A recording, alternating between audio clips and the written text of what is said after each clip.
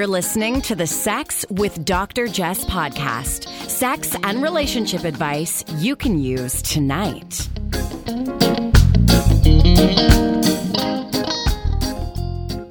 Welcome to the Sex with Dr. Jess podcast. I'm your co-host, Brandon Ware, here with my lovely other half, Dr. Jess. Happy New Year. Yeah, Happy New Year. Do you feel any different? 2021. Well, as you know, Brandon, and other folks may not know, we didn't exactly ring out or ring in the new year because we were dealing with a family situation with somebody being diagnosed positive with COVID. So we had a nice, quiet New Year, Chinese food and champagne. You know, I don't really like anything more than that, just the two of us and my one uncle, D, from a distance. Shout out to Uncle D for totally taking care of us in the middle of this family, I don't want to say crisis, but hiccup for sure. And it's the start of 2021. I'm definitely excited for it.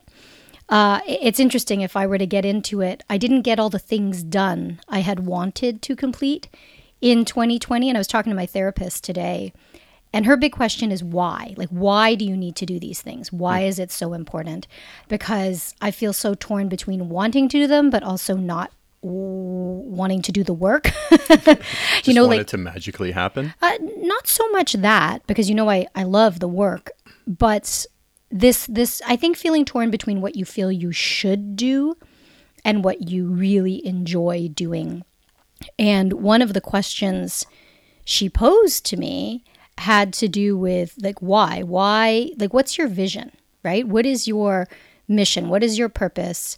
She said, avoid mission creep. I thought this was really interesting, where other things are creeping into my mission and distracting from what I want to do. So if I'm in the privileged position to not have to do things I don't want to do, why do I? So we got into the scarcity mindset that I struggle with, some of the fear of saying no, wanting everyone, and this is a word that comes up for me, desperately to like me. And that's a really hard thing because you're setting yourself up for failure.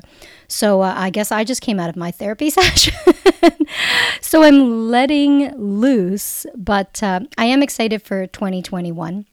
Do you have any resolutions? I posted some New Year's resolutions on Instagram just now that you can go check out at Sex with Dr. Jess. But have you thought about anything there, babe? I haven't done an entry yet to highlight what I want to achieve, but thinking on the spot, I want to be more efficient with my time. When I'm doing a task, I want to be more efficient, but I also decided that I want to be more forgiving of myself when I'm struggling or when I'm not being as efficient as I want to be. Yeah, because you're definitely hard on yourself.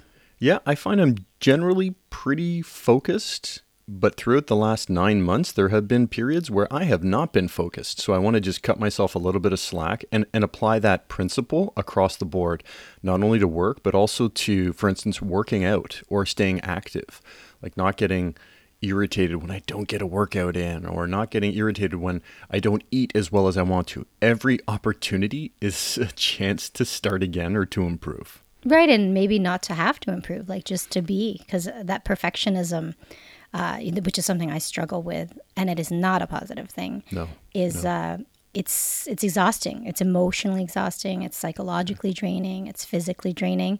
So less of that in 2021. Yeah, generally, I feel good about 2021. I feel like it's going to be a much better year than last year. And we're starting off the year with some good news with the election in Georgia. Oh, okay. I saw you following this morning. I'm still catching up. Well, I'm excited because today we're going to be talking to Dr. Harita McDowell, also known as Dr. Mac, a community psychologist, a sexologist, an author, a professor, and they're joining us to talk about the influence of Black women on human sexuality and gynecology, the differences between, differences faced by Black women in terms of nudity and body positivity tied in with history, sexual barriers that adversely affect and impact meaningful relationships. So some very big topics. Before we welcome Dr. Mac to the program, want to shout out our sponsor, letsgetcheck.com. all sorts of health tests you can do from home. Receive your results confidentially and securely online. Check them out at letsgetchecked.com. And again, please use code Dr. Jess. And I want to shout out Womanizer as well, because I had a really fun day yesterday with a Womanizer. Womanizer offers these pleasure air toys that are like no other toy on the market, and they've really revolutionized the field. Check out womanizer.com, and again, please use code Dr. Jess to save a few dollars, and also so that they know you learned about it here. We are going to be discussing some big topics. So without further ado, let's dive in with Dr. Mack, because I know we are going to learn so much from her. Welcome, Dr. Mack. How you doing today? I'm good. How are you? Wonderful. Happy to have you here. Thank you. Now, you do a lot of things, and both online, in the community, one-on-one, in education. How did you get into this field? What's so interesting is I started off just as an educator, a literature teacher for elementary school students, and I was that teacher that the girls came to with those questions, and it would just become standard that you would come to my class to ask a question to pick up something that maybe you didn't get at home. And then I also was that friend who could get the awkward or quote unquote awkward questions, and was never judgmental. I just had a very open spirit, and it was one of those things that sound cliche, like, what could I do all the time and talk about all the time? Sex. So it worked. Then I got into my doctoral program, and my dissertation chair said, hey, if you want to study Black women specifically, you're not going to have a lot of literature to back you up. You're not going to have a lot of references that directly correlate to you all. So if you want to take this ride, I'll take you on as a student, and it'll just be me and you.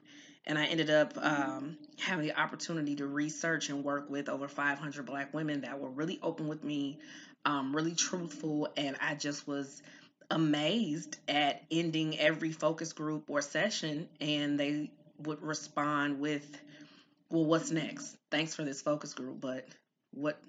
Okay, where do we go now? And I said, well, I guess that's me. Let me develop something.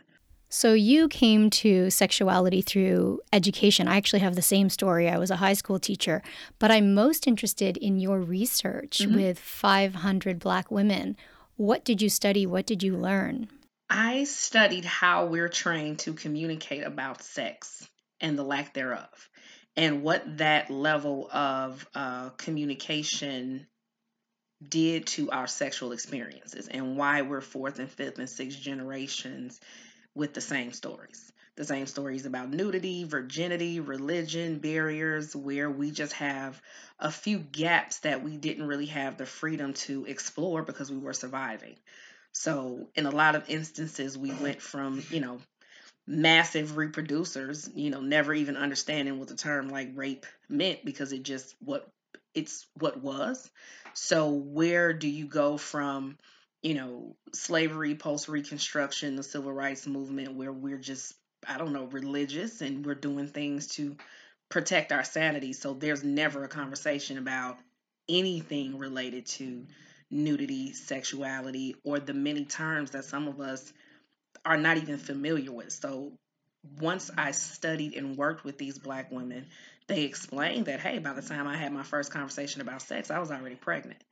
Or we don't talk about anything, so I don't talk about rape. I just survive and move forward. And then we're devastated when our daughters and our granddaughters and our great-granddaughters have the exact same story of abuse and trauma and body shame, and the list goes on, and mom and grandmom are wondering, like, well, I guess if we would have told the truth, we might have helped them. And that story played over and over with different nuances, but it was really the same trend. And so what did you do with that research in terms of developing your programming? So originally, I wrote a curriculum that I wanted to start with younger girls because the bottom line to me was, well, our responsibility now is to the youth. We've had our experiences, we've gone through some things. So, how do we tell them our real truth? Do we remember when we were 15 and 16? Do we remember what was happening to our bodies and what was really important to us, seventh and eighth grade? And sometimes we forget and we tell our adult versions of things, and it's full of untruths that we think protect the next generation. And in fact, your truth and your communication is really the prevention to anything. So from there, I said, well, communication is the prevention to the prescription, whatever it is. And from that, developed a nonprofit and was able to do a great partnership with Chicago Public Schools as well as the surrounding chartering schools.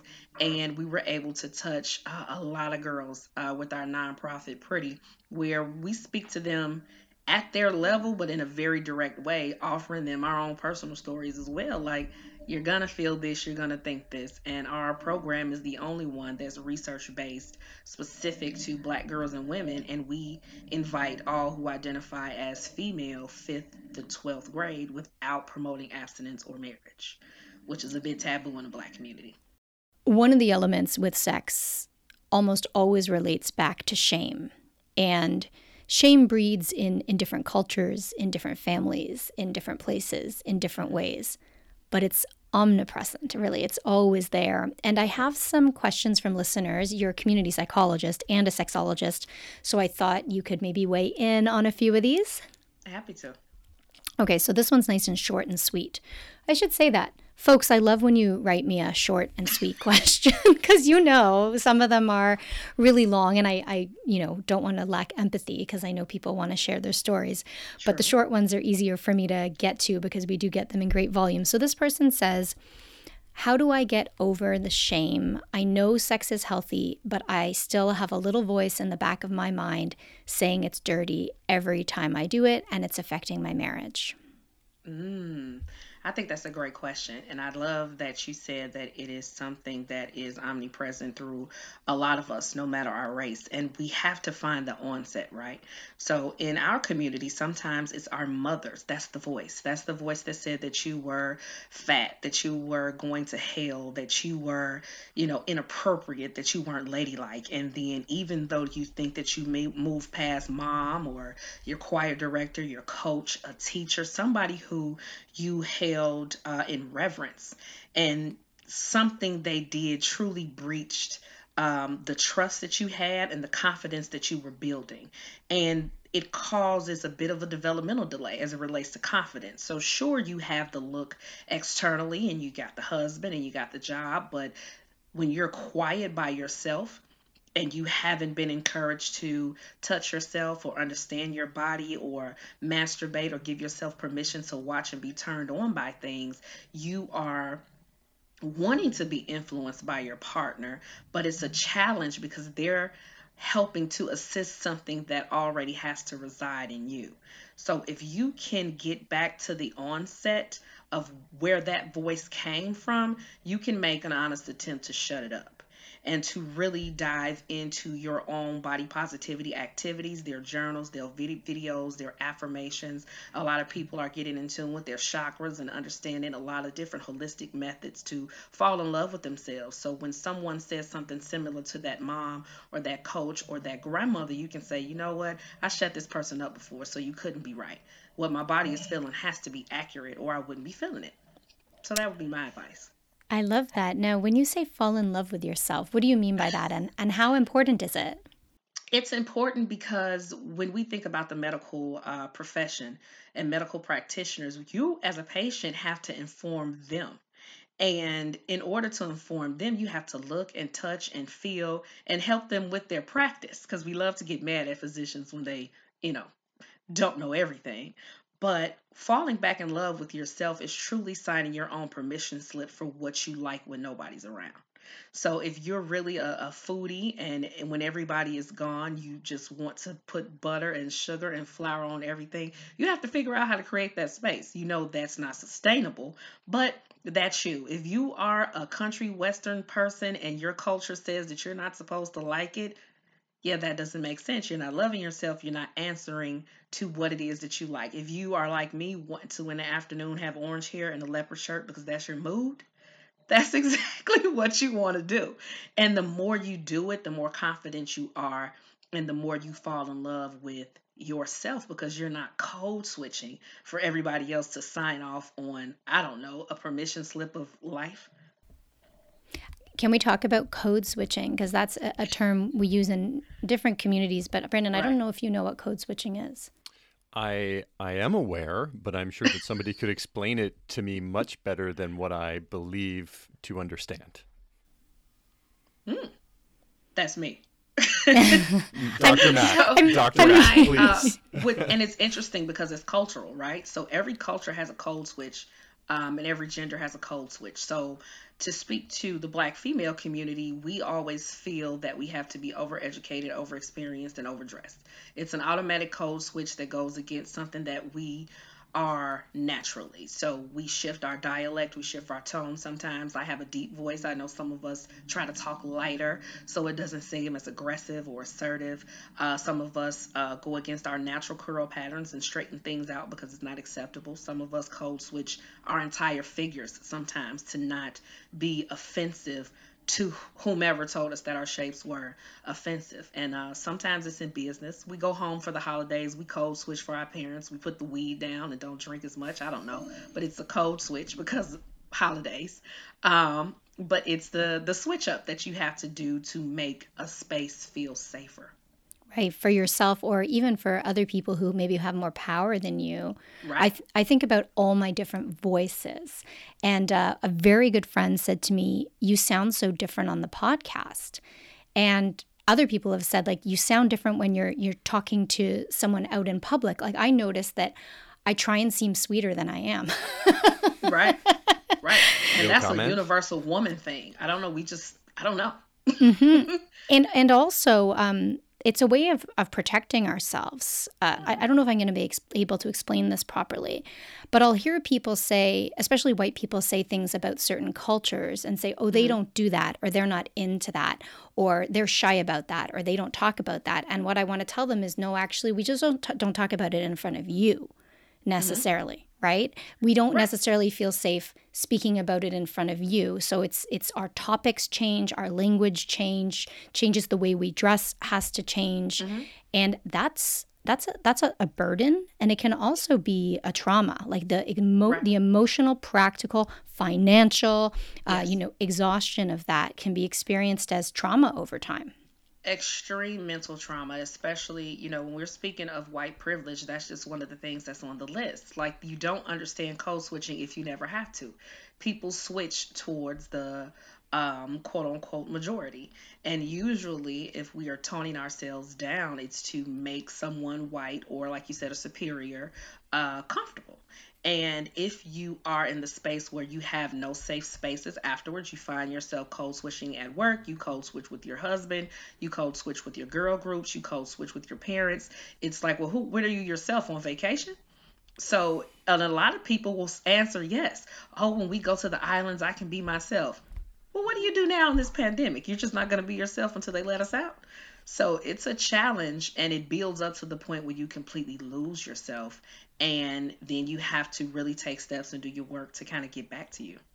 And in psychology, which is so white dominated and historically more male dominated, and I've heard you talk about, gynecology and other areas being dominated in a similar fashion, we wonder, there is so much left out of the research, right? We can say, oh, well, the data shows, but with whom did we collect that data? Well, we know it's primarily white college students because it's a convenience sample. And so even in a field that, pretends to be rooted in science, we still struggle with massive gaps when it comes to gender, when it comes to sexuality, when it comes to gender identity, and when it comes to race and culture. So I appreciate what you're saying about falling in love with yourself in private. And it makes me think of masturbating. And of course, that is not the only way to love yourself. But that's a good start. It doesn't suck. It doesn't suck. Unless you have a suction toy, then maybe it does. But anyhow, folks should check those out. Womanizer.com. And you can use code Dr. Jess to save. I love it. While you're at it. So I have another question here about masturbation, about this person's like, it's a long letter. So they say that, experts are always saying masturbate, but they don't even know where to start. And, they were raised with so much shame and judgment around it that they just can't bring themselves to do it. So they want to know, number one, am I okay if I don't? And number two, how do I push through and make it happen? So I would say, compare it to personal training. Anytime we're going through something where we're trying to unlearn something and really shift the dynamic, it's a challenge in the beginning. So any of us who have had a weight loss journey, or it's funny because my husband is trying to grow his beard out and just one spot just won't come through. And it's challenging because you have to go through the phase.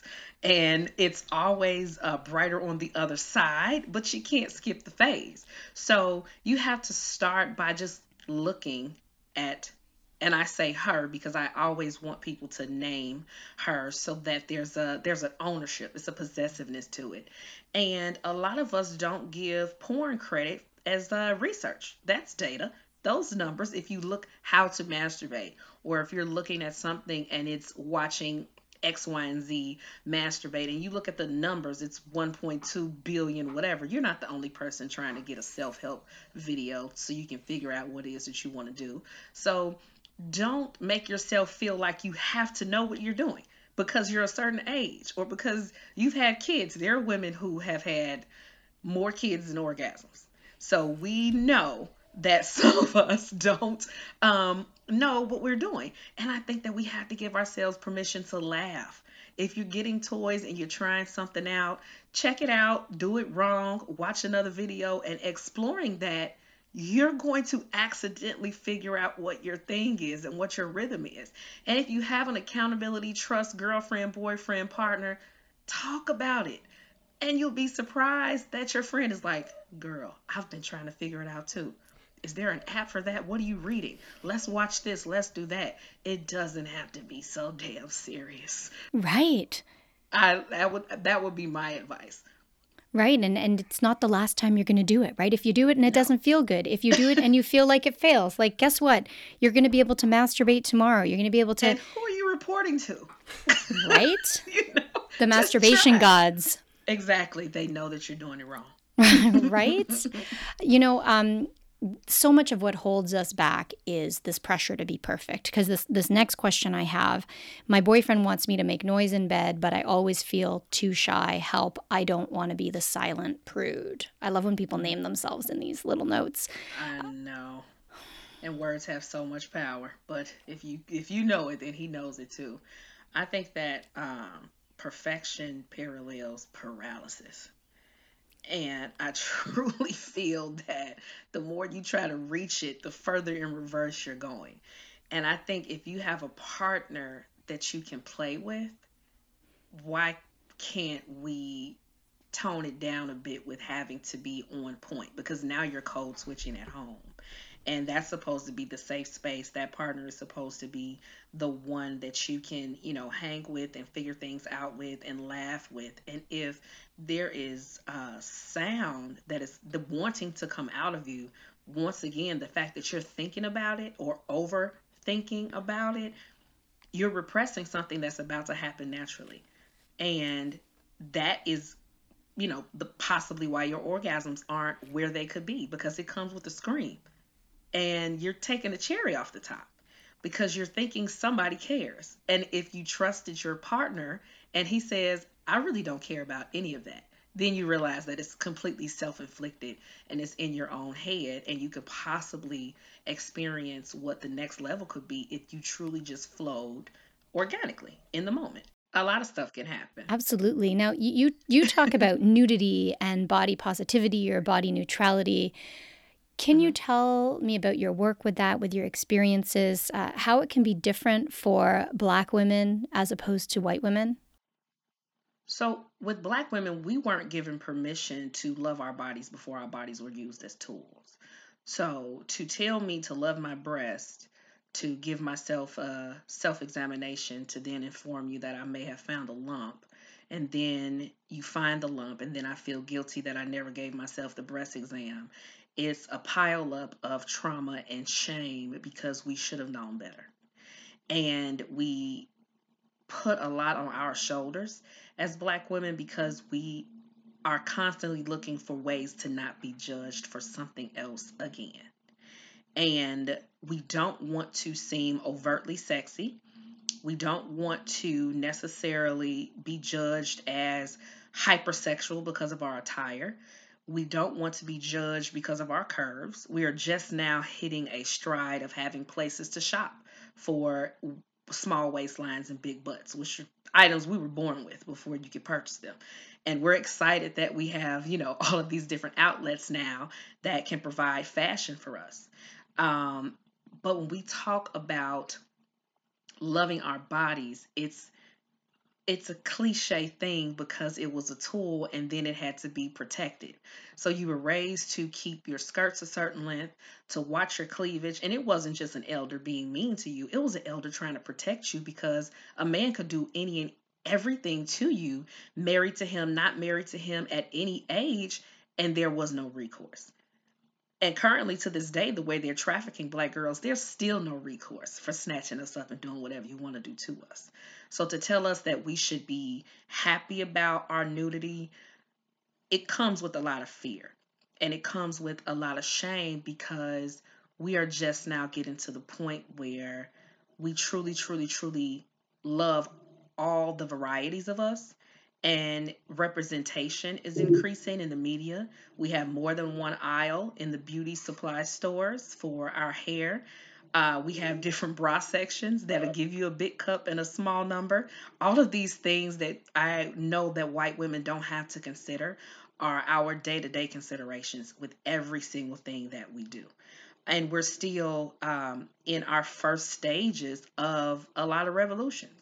And we don't want to be, like I said, judged any further, but we're at a really, really good spot right now of making sure that the next generation, they're a lot more boisterous and outspoken and body positive. So I'm excited that the granddaughters are about to start helping the grandmothers out on this nudity thing. I love that. And so when we think about nudity, how do you approach that with the young people that you work with? I know that, so you have a web series, Black Yes. Women Sex, and on YouTube. Yes. You're launching Clutched Pearls, a 2-on-1 counseling Yes. session providing an individualized partnership development and sexual empowerment plan. Yes. Can you tell us a little bit about that web series and this program?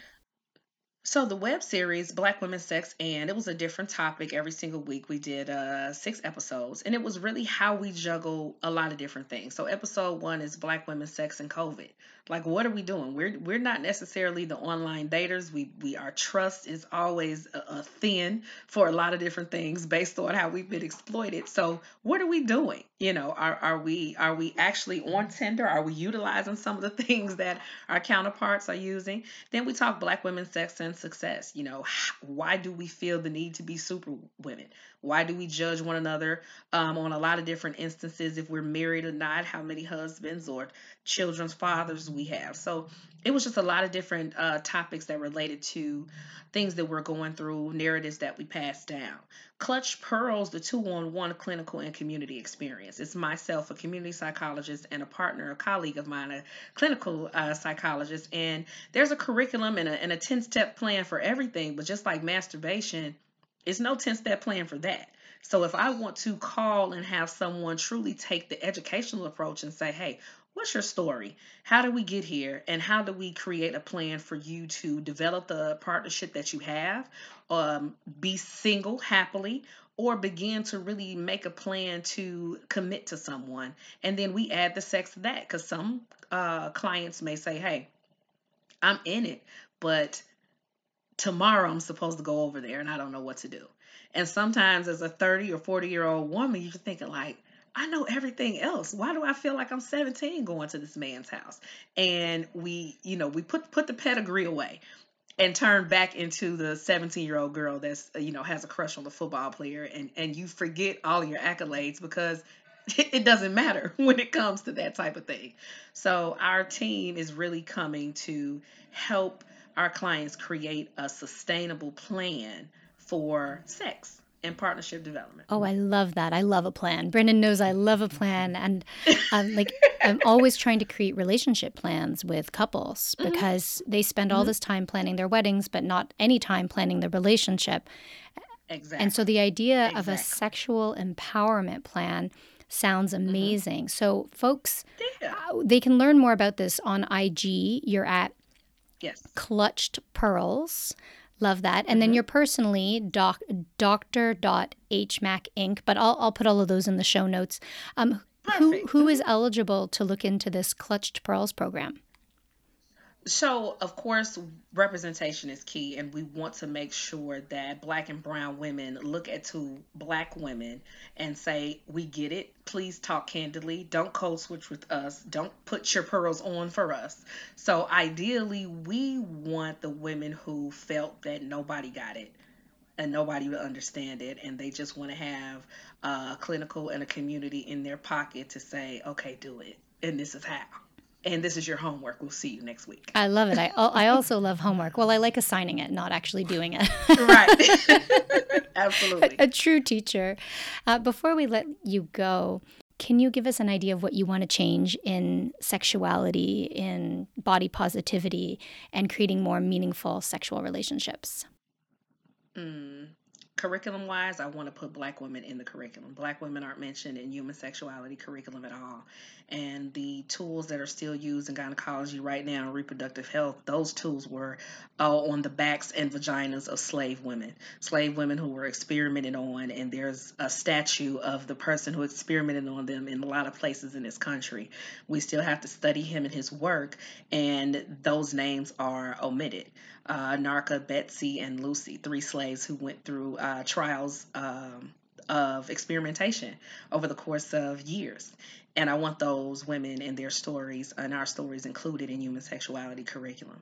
Sexual development and relationships, I want people to be free because I'm aware that a free sexual experience is good for every single part of your body. Whether it is a stress reliever, whether it's keeping your waist completely snatched because you don't do as much cardio as you would in the bedroom on the treadmill, period, if you love it. So just really making people understand that what you feel is okay. You just didn't know that you had all these options. I love that. And so what can we do today? What can each person do to have a more free sexual experience? What do you recommend? Is it looking down there and taking a good look? Is it, getting naked? Is it writing down those sources of shame? Where do you suggest folks start to have a more free sexual experience? If nobody was watching, what would you want to do? That's a good question. And do it. Brendan, what would you do if nobody was watching? We're watching. We see you. I struggle with appreciating my own body. So I think even just getting naked, looking at myself, not being critical of myself, would probably be something that I would that would help me. I mean, I really, Dr. Mack, when you said, what are you when nobody else is paying attention, really stuck out for me at the beginning, because are you doing these things because socially you're told to be a foodie or you're told to be this or to be that? What are you when nobody else is paying attention, and what feels good for you? So there's been a lot that I have taken out of this conversation. But for me, going back to the question, it's just, stripping down and looking at myself and being like, you know what, this is the vehicle that carries me through this life. I really need to be very appreciative of what it's given me and what it continues to, and kind of just relish in the good that it is. I love that. And that's not arrogant. They tell us that when we start to loving ourselves too much, it's ego. It's like, what? Right. And that's harder, I think, for women, and particularly for Black women and other women of color, and to some degree, that, if you like yourself too much, if you're overconfident, then it's a problem. But that's because they also profit from you not loving yourself. So there's many, mostly capitalist layers to all of this. Now, if no one was watching, what would I do? First of all, I'd need people there because I'd need them to do the work part for me. Nothing. Right. But I'd do nothing. I'd let them do all the work. But without judgment, if I had the energy, I think I have a writing partner named Marla Renee Stewart that most people have heard of because she co-wrote the last book with me. And one thing Marla talked about, and this is so Marla, if you know Marla, Brendan knows Marla, is she likes to feel adored. And Marla is very adored by many people. But I don't think I've ever kind of tapped into that. Admired, yes. Lusted after, yes. But I love the idea of adoration and maybe playing with a kinkier side of that, like with multiple, in a fantasy world, like with multiple people. So you've definitely given us something to think about. I'll give you the option to share, and if you don't want to, you don't have to, what you would do if no one was watching. I do a lot of stuff with people watching.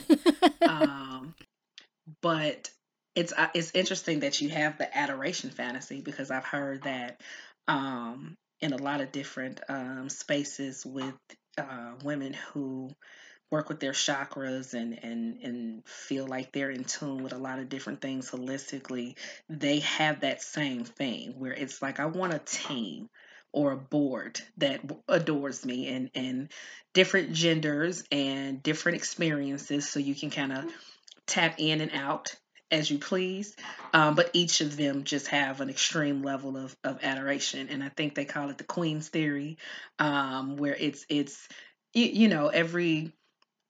every film we've seen that's based in a specific time where you could be just out.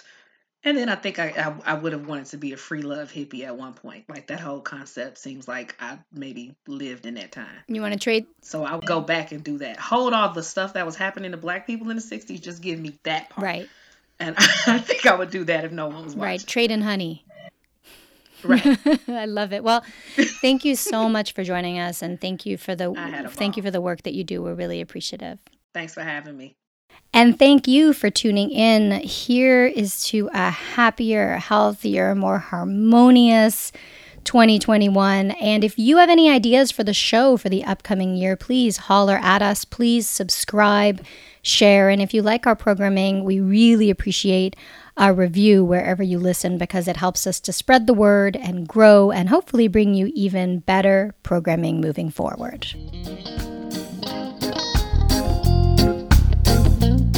You're listening to the Sex with Dr. Jess podcast. Improve your sex life. Improve your life.